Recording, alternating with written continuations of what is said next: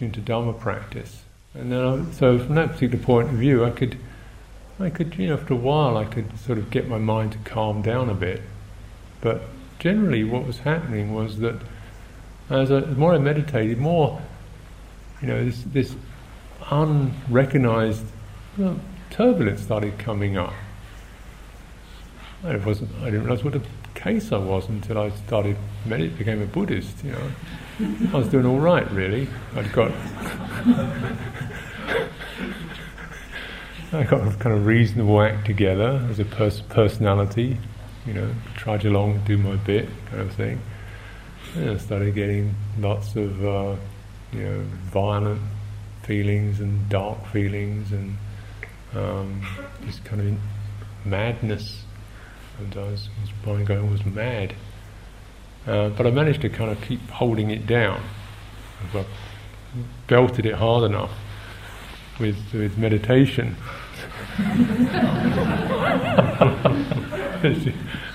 For about 8 hours or so I could get it to shut up. And that was a good meditator.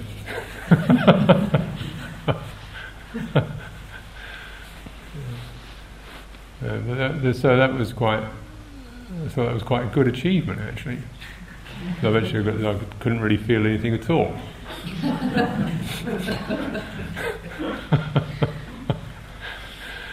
After about 6 months or so to a year, so I just couldn't feel anything. Feel anything. So somehow I considered that to be success, cessation or something of this nature. Then after, this is all living on my own in a little hut in Thailand, where nobody bothers you, leave you alone, bring you food, nobody bothers you, nobody can't understand the language anyway, so it's all just noise, so what? And it's not, nothing to do with me, I'm not asked to do anything, just sit there and meditate. When I came to England, then it's different. I could actually understand what these people were saying. Stupid things they were saying. Monks were saying stupid things, silly things, giggling, fooling around, not the way they should be. And so after a few years I realised, God, I'm really an angry person. Suddenly before I got to the cessation, now I'm coming out of cessation, the cessation of all feeling. I got angry, I'm an angry person, I'm irritable, tetchy, I'm opinionated, grumpy, hate everybody. So I'd gone from being kind of reasonable to being ceased, to being grumpy. This is my dharmic path. And there wasn't the ability to get away, to close it all down, because actually living a more open life, you just didn't have that possibility to spend 8 hours hammering yourself with meditation. In solitude, you could actually be out there receiving the next set of irritating incidents and things not being the way they should be, and nobody being able to practice Buddhism like they properly should.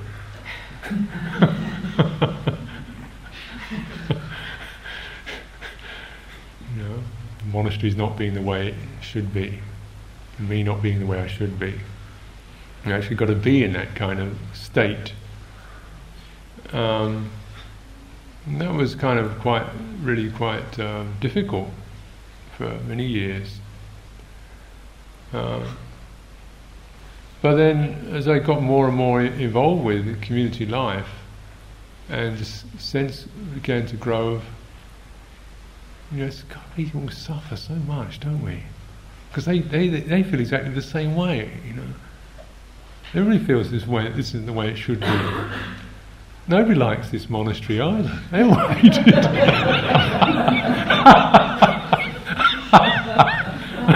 Nobody else can practice either.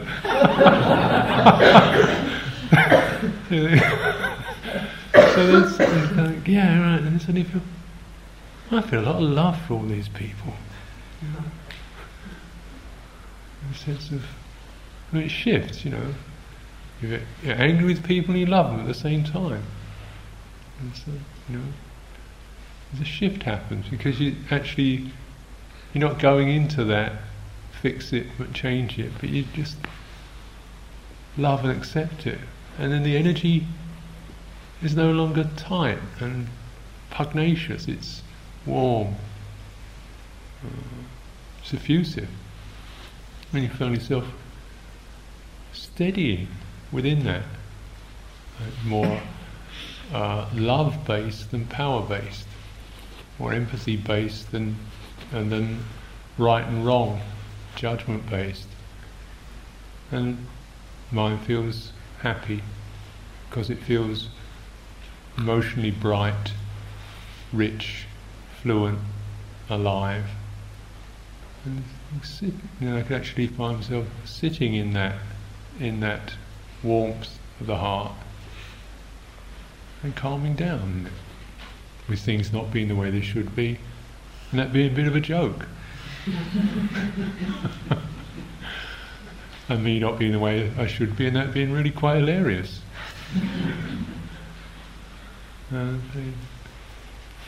But essentially, the suffering is stopping,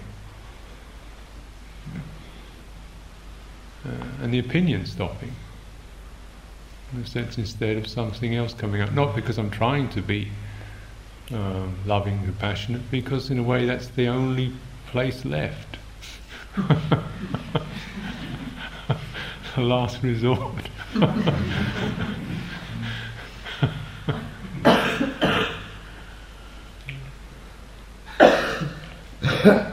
I always find it kind of interesting, when I review practice and come on retreat, I really don't know what to say.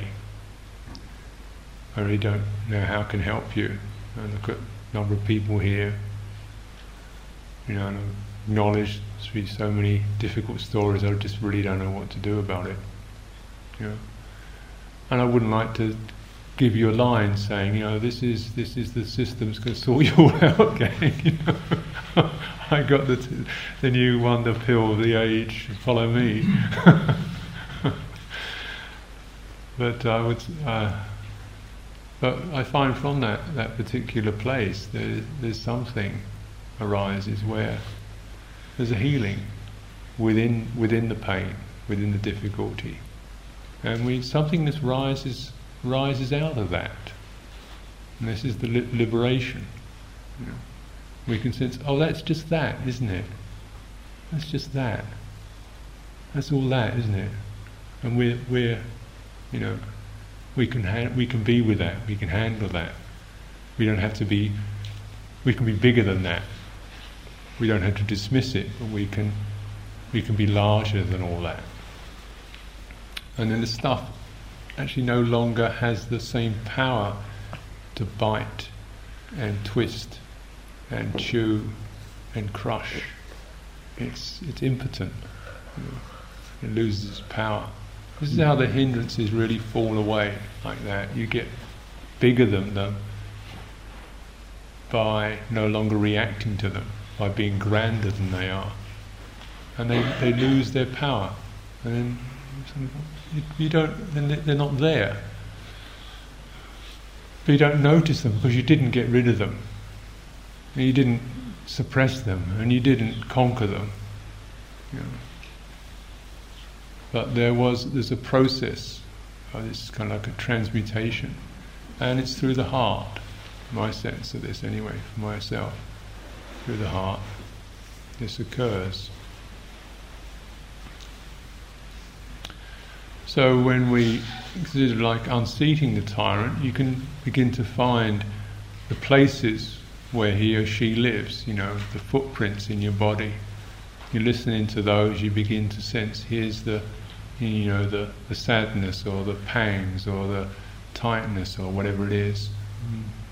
Go to the feeling for it and see what comes up out of that. Or just, if you don't want to work like that, just contemplate. Use the body reference because it's something that you can almost use like in a tactile sense. It's not psychological. So it's something you can actually keep referring to. It doesn't shift around so quickly as your mind. But also you can contemplate some of these, these emotional states sometimes acquire a kind of texture that's almost physical in your mind. You can feel the sense of the doubt becomes a lump, or the dread becomes you can almost detect it as a physical entity in your heart.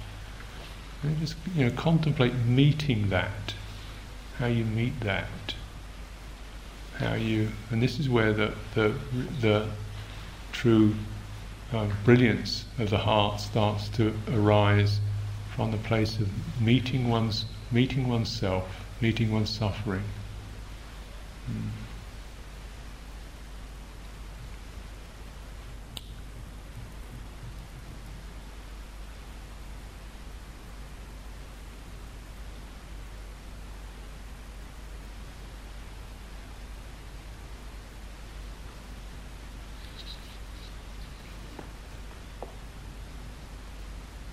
There's no ideology in that. There's humility. You have to be humble to meet that, to meet the sense of my inadequacy, I can't do. It's humbling. There's no ideology in it. There's no I'm in control of all this about it. It's where the tyrant is seen, seen through.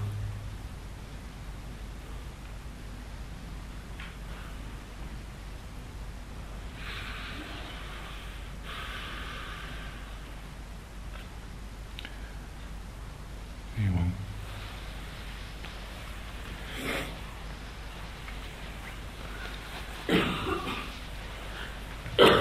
So why don't we have a few moments of some standing or moving around a bit, and then we'll have another sitting.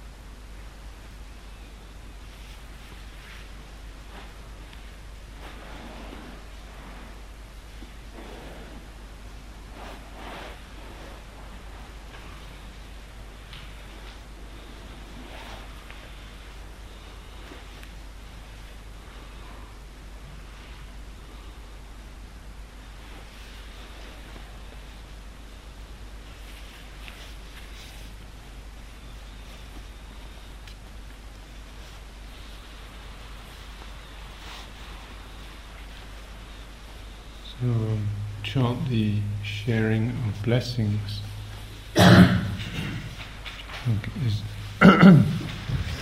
Is a sheet which has it on. It's also in the red chanting books. Sharing of blessings, somewhere towards the latter half of the book.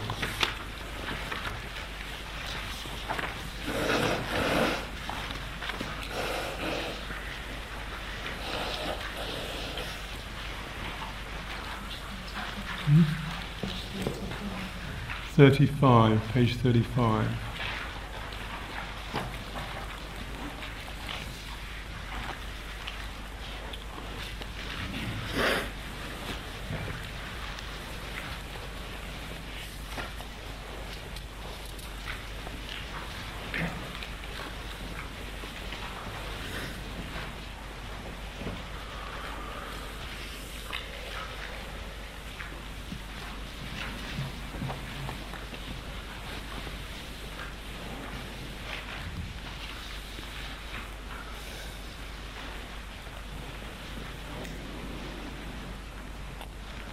The general sense of this is allowing the mind to scroll through the cosmos,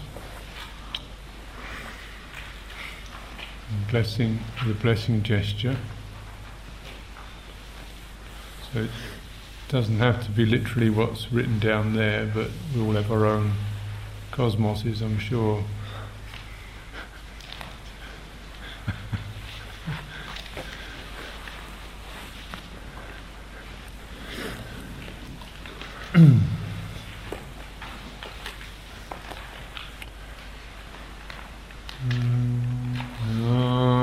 Chant verses of sharing and aspiration. The goodness that arises from my practice.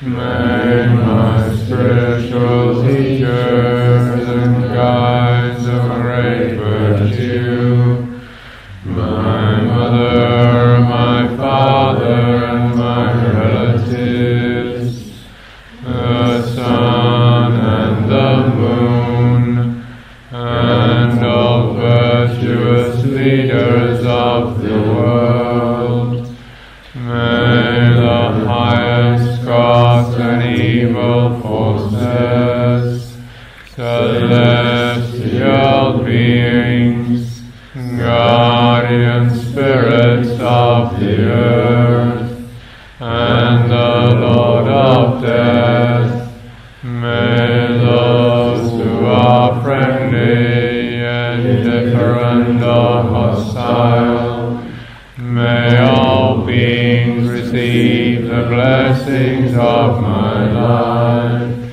May they soon attain the threefold bliss and realize the deathless, through the goodness that arises from my practice, and through this act of sharing, may all desires and attachments quickly cease, and all harmful states of mind, until I realize Nibbana in every kind of birth. May I have an upright mind, with mindfulness and wisdom, austerity and vigor. May the forces of delusion not take hold, nor weaken my resolve. The Buddha is my excellent refuge. Unsurpassed is the protection of the Dhamma. The solitary Buddha is my noble Lord. The Sangha is my supreme support. Through the supreme power of all these, may darkness and delusion be dispelled.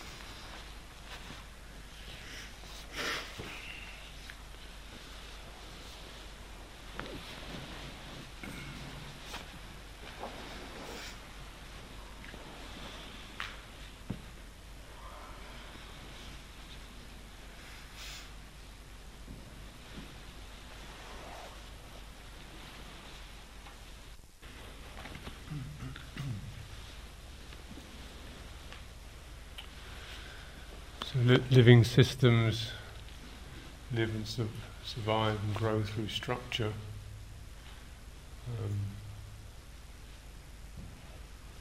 It's important to recognise that that includes us, our bodies, our minds, our thoughts, and so on. Structure is part of life. It's a question of moderating so our structure becomes something that's dynamic and intelligent rather than rigid, collapsed, or reactive or compulsive. So tyrants, of course, thrive on control, about control, but to say that there's no control is anarchy and things break down.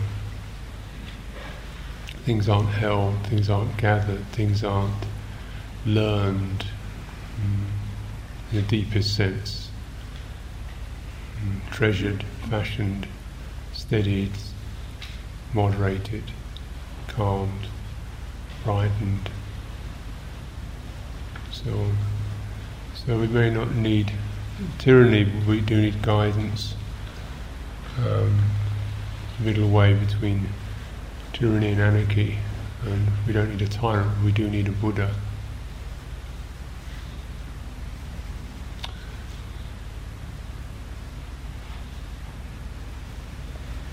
Or Buddha, awaken, waking up.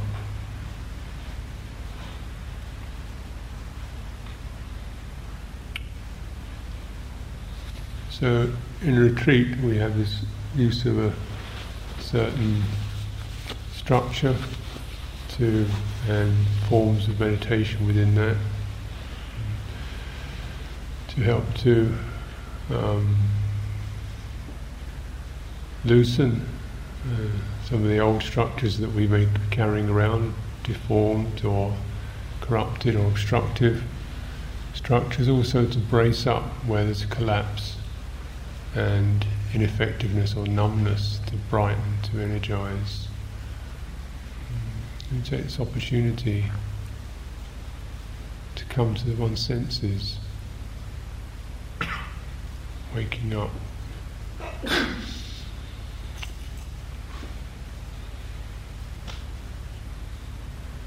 So you begin to feel what the compulsive energies are like.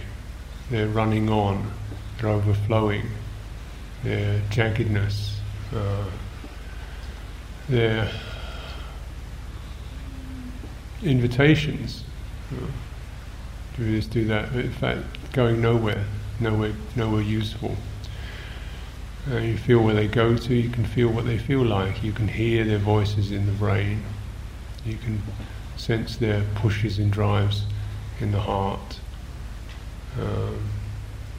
Awakening is quieter. Doesn't have the same pushing, driving, beckoning. But it feels balanced. Just as balance itself has a kind of empty quality to it. It's not when you're leaning one way, you're leaning the other way. When you're pushing forward and you're hanging back, you can feel the body feels that. When it's actually in perfect balance, it feels almost weightless. If you ever practice headstands, if you do yoga, headstands, the perfect headstand is almost weightless. You wonder why you ever bother standing on your feet. Because everything is just completely untrue. And there's like pressure on the head, but the body feels really light. And it takes effort to get up there. But eventually when you come to the place of balance, there's not really a lot of effort so much as just stay present, don't spin out, just stay attuned to that. And everything just flows very naturally, it feels very good. And yet, looking at it, there's certainly a structure there. It seems to be, held, but it's held by itself. It's not held by something imposed. It's got an innate balance to it. This is an analogy of what's possible. We don't have to keep shoving and winching and cranking and throttling. The heart and mind could find that same quality of lightness and balance,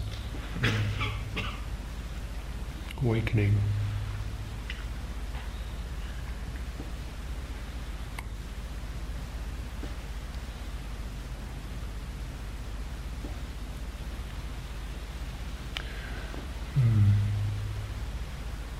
So certainly, the Buddha's guidance is to try to come back to living healthy structure, and say here I'm just referring to the two most obvious ones: breathing in and out, healthy living, happens by itself. You can trust it. You can recognize when it's constricted or agitated or things aren't right. When it's steady and long and deep, easeful, things feel good. things feel enhanced. There's gentle vitality.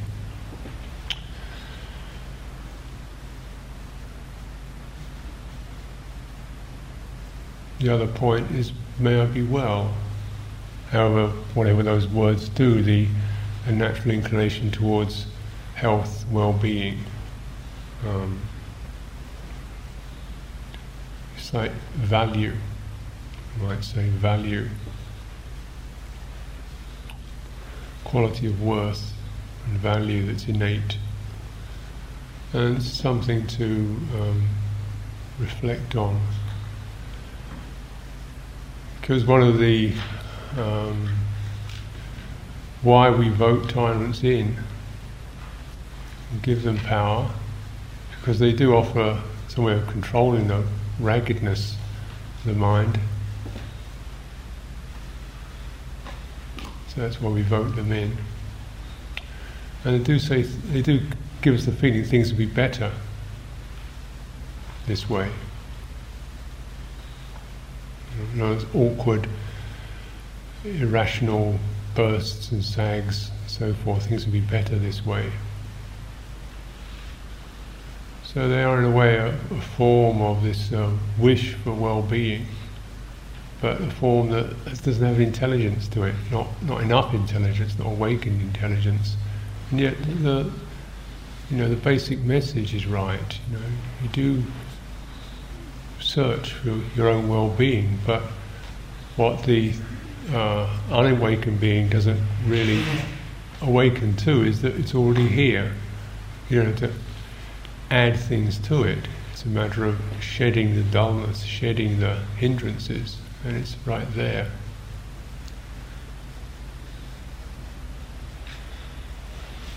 So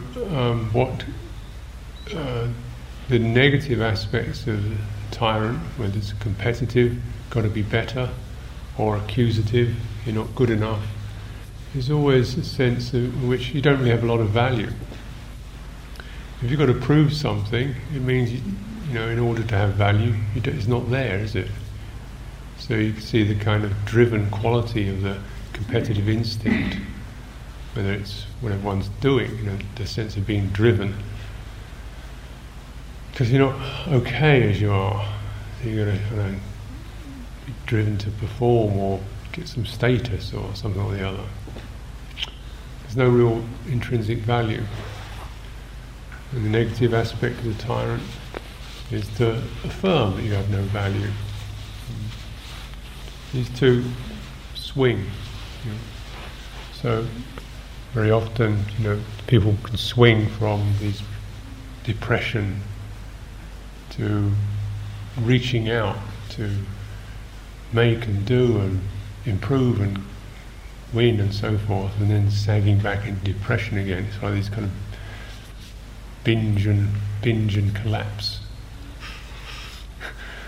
things. You sort of surge out and then collapse back again, because essentially the core problem of inner worth hasn't really, lack of inner worth hasn't been established, hasn't been solved. That's why it's so important to get that, to awaken to that.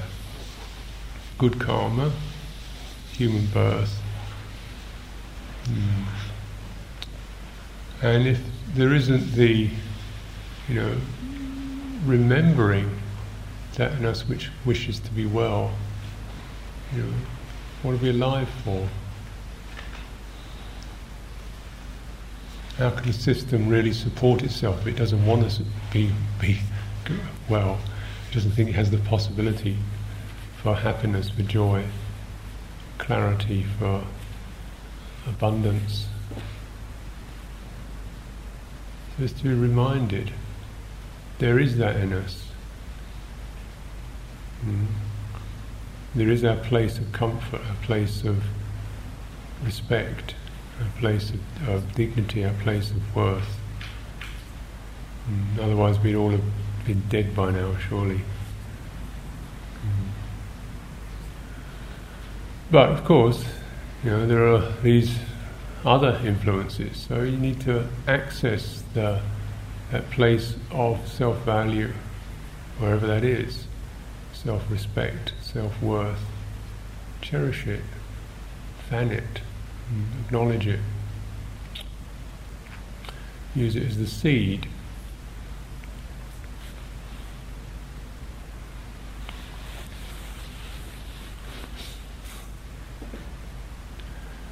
So the standard reflections for a follower of the Buddha is to recollect sometime during their day the good they are doing, the good they have done, the good that's come to them, the benevolence they have shown, the benevolence that's been shown to them.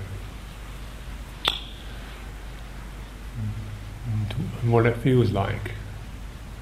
What it feels like to have sometime or other been loved, to have that sense of, there was that, what that felt like. When it wasn't because of something you deserved or did, it was just that realization of what that feels like.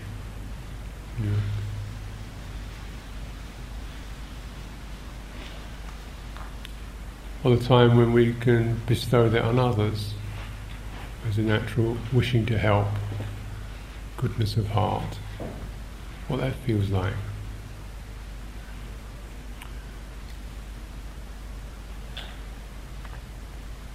And dwell on it.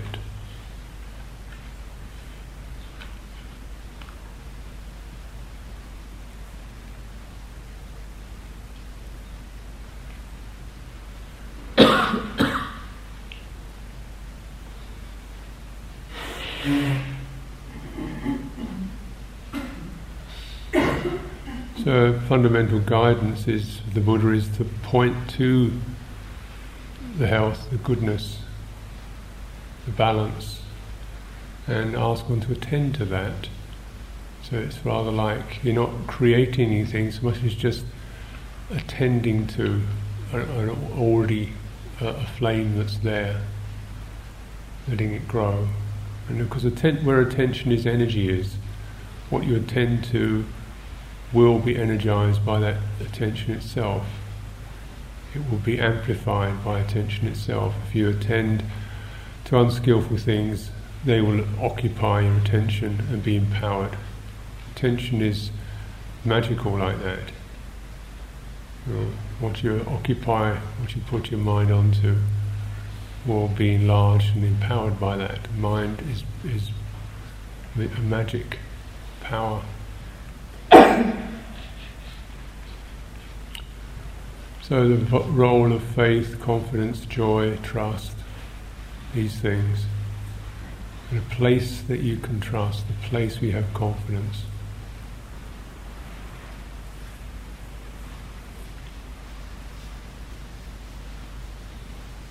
Rest in it. Something always, the twitch that comes up. And when we're weak, the mind comes into rest in something that's kind of twitch. It can be a fear, excitement, nervousness of some kind. Because in that place of well-being, so much of our conventional identity dissolves. The chattering of the mind, the habits that we've identified with, actually relax. There's a strange sense of, I don't know where I am. It's like when you take the chains and the straitjacket off, it was kind of funny. You end up reaching back for them, and you can feel a bit more held again. You're back in the old pace. So it is. There's often this little threshold one has to kind of ease over. The sense of freedom is not always that easy, because so much of our patterning is familiar with the compulsive states, the drives, the pushes, the pulls, the buzz, the whir. That when to be without that, suddenly feels rather naked or uncertain. So it requires a kind of encouragement to dwell in that.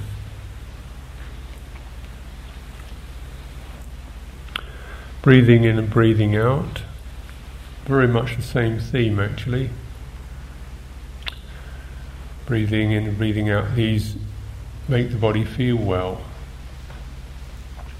one should, in attending to breathing in and breathing out and all its what that entails, I think one is severely hampered if we only think breathing in and breathing out is a matter of air passing in and out of the body.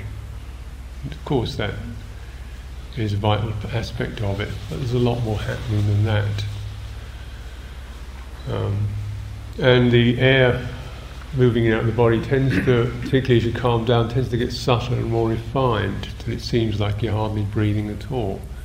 What does remain as a continuing sign and becomes stronger as the mind calms down is the sense of subtle,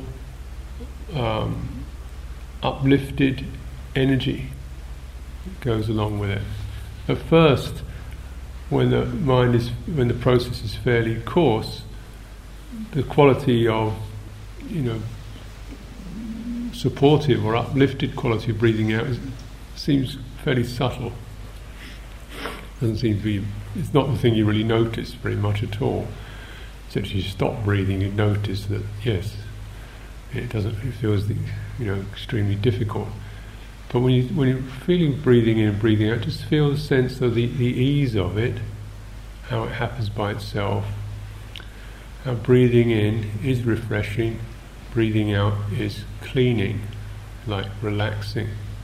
So as much as the actual physical phenomenon, notice the energetic and, if you like, the psychological or emotive effects of that, because they become of paramount importance in the ongoing development of that. And because they remain and they become amplified and stronger than the physical sign. The physical sign tends to fade as your mind calms. But the quality of well-being increases. So that's the bit to really sense within breathing in and breathing out. Of course, we are matching that. It's not just purely, mental experience. But you see, the mind and the body really are not separate on an energetic level. They take the same current. There's a difference between physical flesh and a thought, but the energy that runs through these systems is actually the same nature.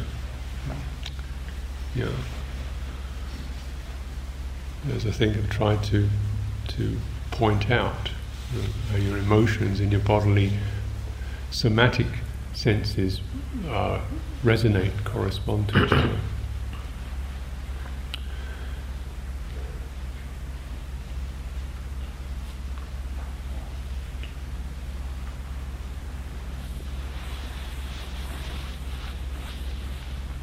So you may in fact find, if you just sustain the sense of, may I be well, may I be at peace with myself, may I respect and be loving towards myself, may I be enjoying, you'll find that within that you begin to experience breathing in and breathing out. The natural relief and ease of that. You actually may approach mindfulness of breathing from that particular basis, more from the emotive basis.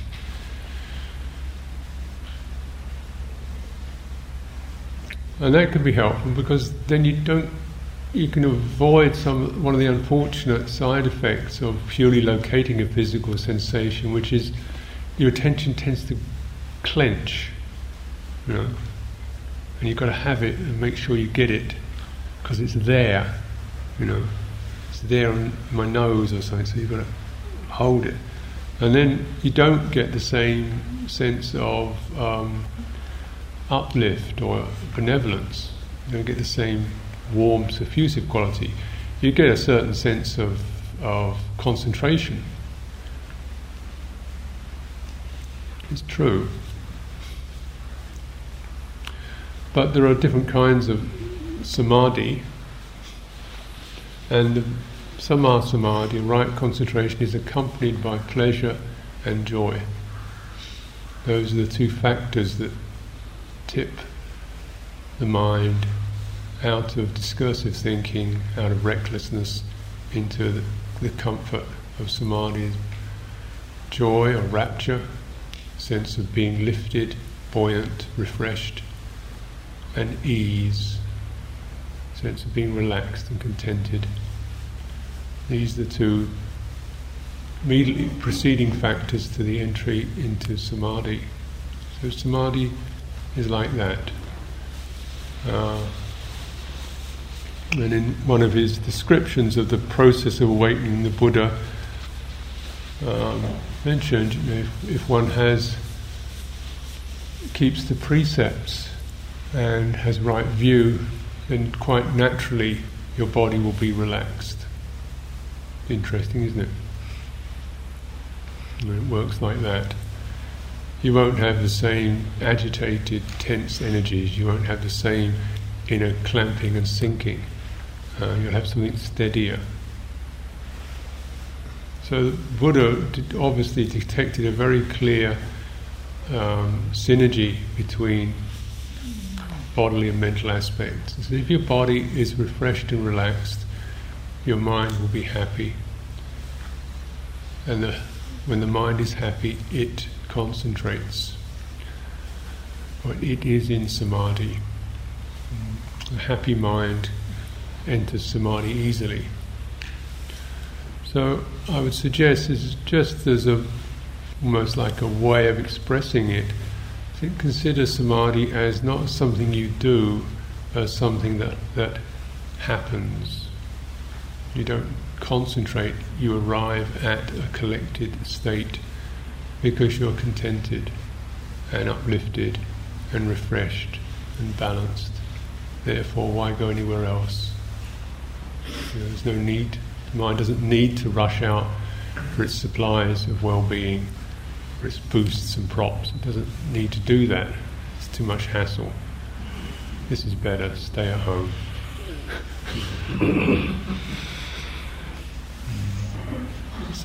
But then making a home, cleaning it out, cleaning out the channels, brightening it up. It's like you're preparing a room for the guest, the Buddha, preparing a place for the Buddha.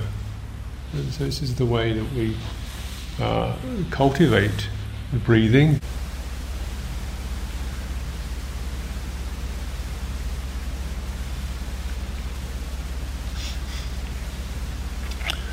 In his talk on mindfulness of breathing, the Buddha referred to several phases or levels of it: the bodily level, the emotive level, and the level of awareness, presence.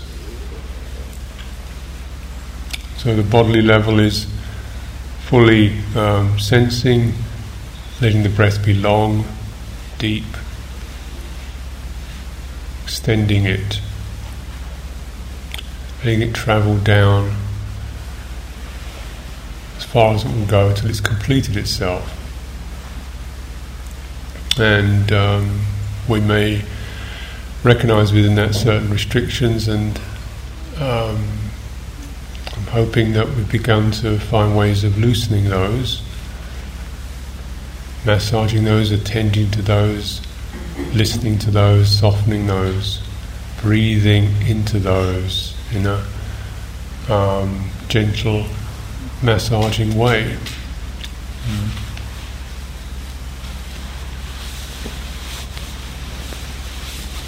Breathing all the way out, feeling the energies there. As I was saying, if you don't detect every sensation associated with air, it's also because the air breath is actually shorter than the other aspects of respiration.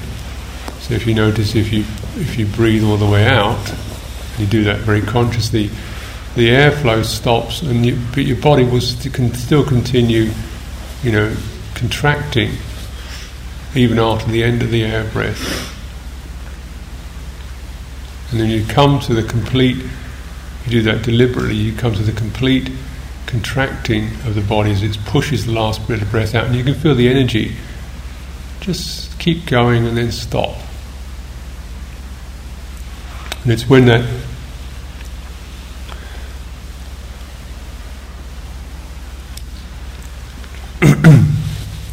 energy, which is like a subtle form of movement, you can detect it. You feel the coarse quality, which is, we say, the muscles or the tissues as they do their work, and they come to a stop. And there's a sense of almost like the awareness or the energy of awareness continues unfolding, pausing, and stops. And then after that, the in-breath starts. So that's the natural process. It goes from the air to the body to the energy. And the energy is the last bit. It's almost like when that is completed, when it's completely let go, that's the natural place for the thing to start again. Because that's the intelligence. Intelligence is the energy. So the intelligence comes to the place where it knows this is it, the end, stop. And then it knows, and now we let go and receive and open up. So that intelligent, not thoughtful, but intelligent, sensitive energy continues as a trace after the end of the out-breath. And as you breathe in, you'll find that picks up, and then the muscles start to move, then the air comes in. And as the breath continues to flood into the body, comes a point when the taking in of air slows down, and there's still a certain heightening pressure comes up in the physical form, and your energy rises, peaks. There's a momentary holding, like this is the top, this is the inflation, and then now we let go. So it's rather like you see these three forms play together, but the longest of those forms is the energy, the intelligent energy, the sensing energy. So when one fully comprehends breathing in long, you get this whole pattern. Breathing in and breathing out long, the long breath, the short breath, breathing in and breathing out short. The physical, this whole thing starts to slow down and become subtler. Breathing is it's finer, it's gentler.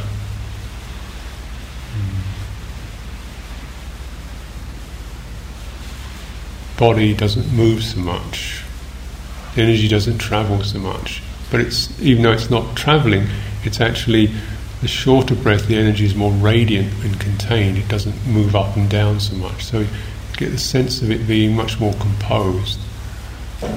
And then the whole body, Sabbakaya Patisamvedi, thoroughly experiencing, sensitive to the whole body. The breathing energy seems no longer to be located in a particular place. It's the whole body seems resonant with that. Calming it, quietening it. It's like you're something that's alive, you're just holding it and soothing it. This is the process. Anapanasati, bodily sense, emotive sense, getting those experiences of the tingling that comes up. First it's quite subtle. If you really don't worry about breathing in. So if you want to actually experience the qualities of joy, you've got to stop worrying about whether you can do it right, doubting that you'll ever be able to do it, getting frustrated at it, not being able to do it. You've got to come out of that. Yeah. So of course it means we're not going to do it 100% perfect, but do it 50% perfect and enjoy it. And then the enjoyment faculty will clean away those hindrances of worry, doubt, restlessness and agitation. And naturally your mind will settle more in it, and your 50% will become 60%, 70%, 80%. 80% is good enough. Let's not get greedy about it now.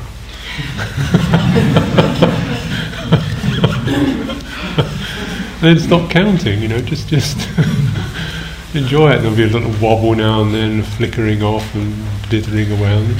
Just keep to the sense of treasuring that which is where your happiness, enjoyment are. That itself has a long-term effect. We don't keep attending and fretting and picking away at these hindrances, which means you become more hypersensitive to them, and then they seem to have more power than they really do. Don't give them a lot of attention. Admire, enjoy the good. When it goes off, just wait a minute, where's the breathing right now? That's all we need to do. Process of enjoyment means it's a heightened quality of vichara, this ability to sense and appreciate textures, flows, energies. So you're really getting into not just pointing, acknowledging, but feeling it out. Imagine it, visualize it. Imagine what breathing would look like. Imagine when it's bright or white, when it seems soft to you. If somebody said, is your breathing, would you call it dark or white or light? Call it light, I suppose. Is it more like lumps of rock, or is it more like water or mist? Or I suppose it's more like mist. So even though you don't acknowledge consciously, one does have a felt impression that if you really examined it, it comes up to either a visual metaphors, or it might be tactile metaphor. It feels like soft, silky, smooth, torrential, hot, cool. It's got some sort of tactile sense to it. Or it can be auditory even. It seems like silent, or rushing, or singing, or high, or whatever, deeply resonant. So this is where you're really trying to wake up the evaluating with just being a bit imaginative about it.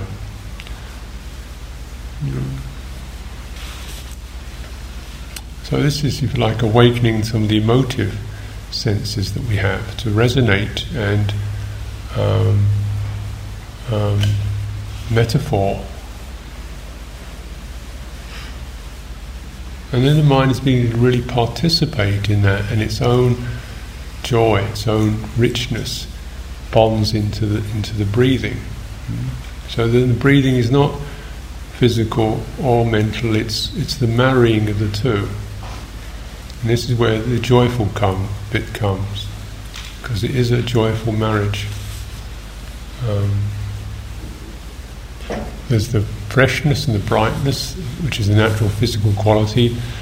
There's the eagerness and aliveness of the heart, and there's that sense of the agility of your focusing attention to just stay with it, keep in touch. This brings rise to rapture, joy, ease, which are so. These are the essential factors that wash away the darkness of the hindrances, the clutter, the grime, the raggedness of the hindrances.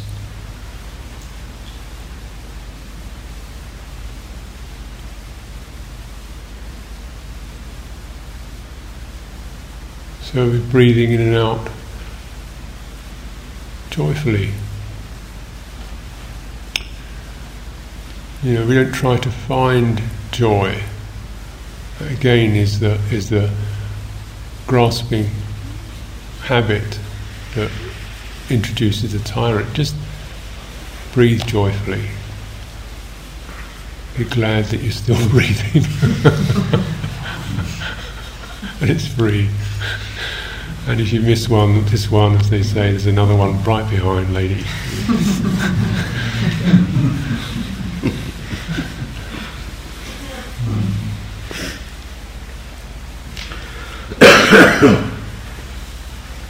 Breathing in and out, attending to citta, attending to this aware presence, the knowing presence.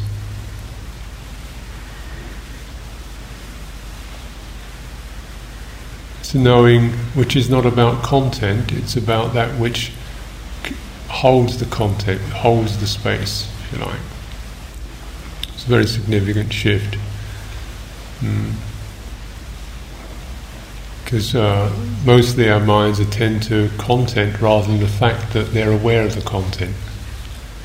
And as I was saying yesterday, how when it comes to the one of the difficult processes of Dhamma practice is being able to handle some of the distresses and the surges and the reactivity, the passions of our minds. You just get into content, it gets overwhelming. If you try and suppress content, it gets flattening.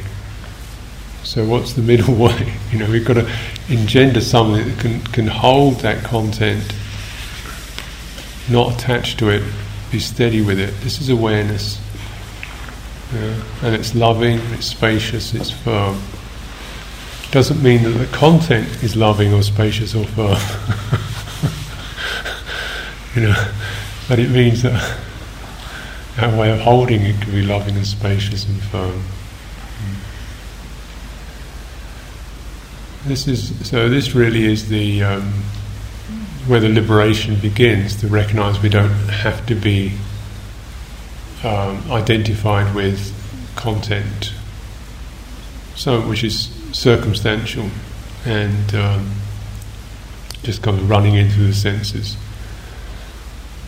Is connected to the sensory world, but awareness, holding that, breathing in and out, holding the content, sensing awareness, sensing the knowing, gladdening the knowing, stabilizing, taking refuge in that knowing, freeing oneself from identification with the content, even the good content.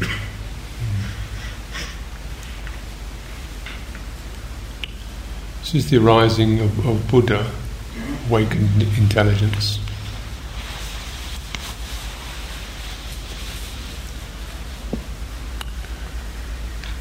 So the beauty of this is that as we begin to sense that, there can be a shift of one's centre of gravity, to use a metaphor, to the awakened intelligence, that which holds the content, than to the content itself. And then this is a huge shift for our lives.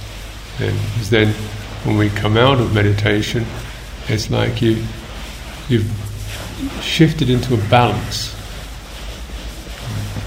You're no longer kind of pushed and pulled by things.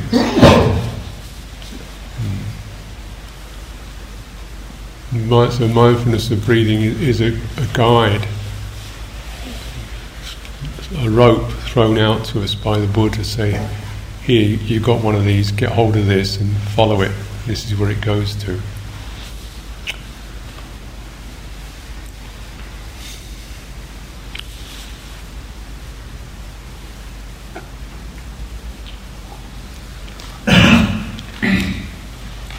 So let's have some time for practice. If you want to stretch your legs for a few minutes, you have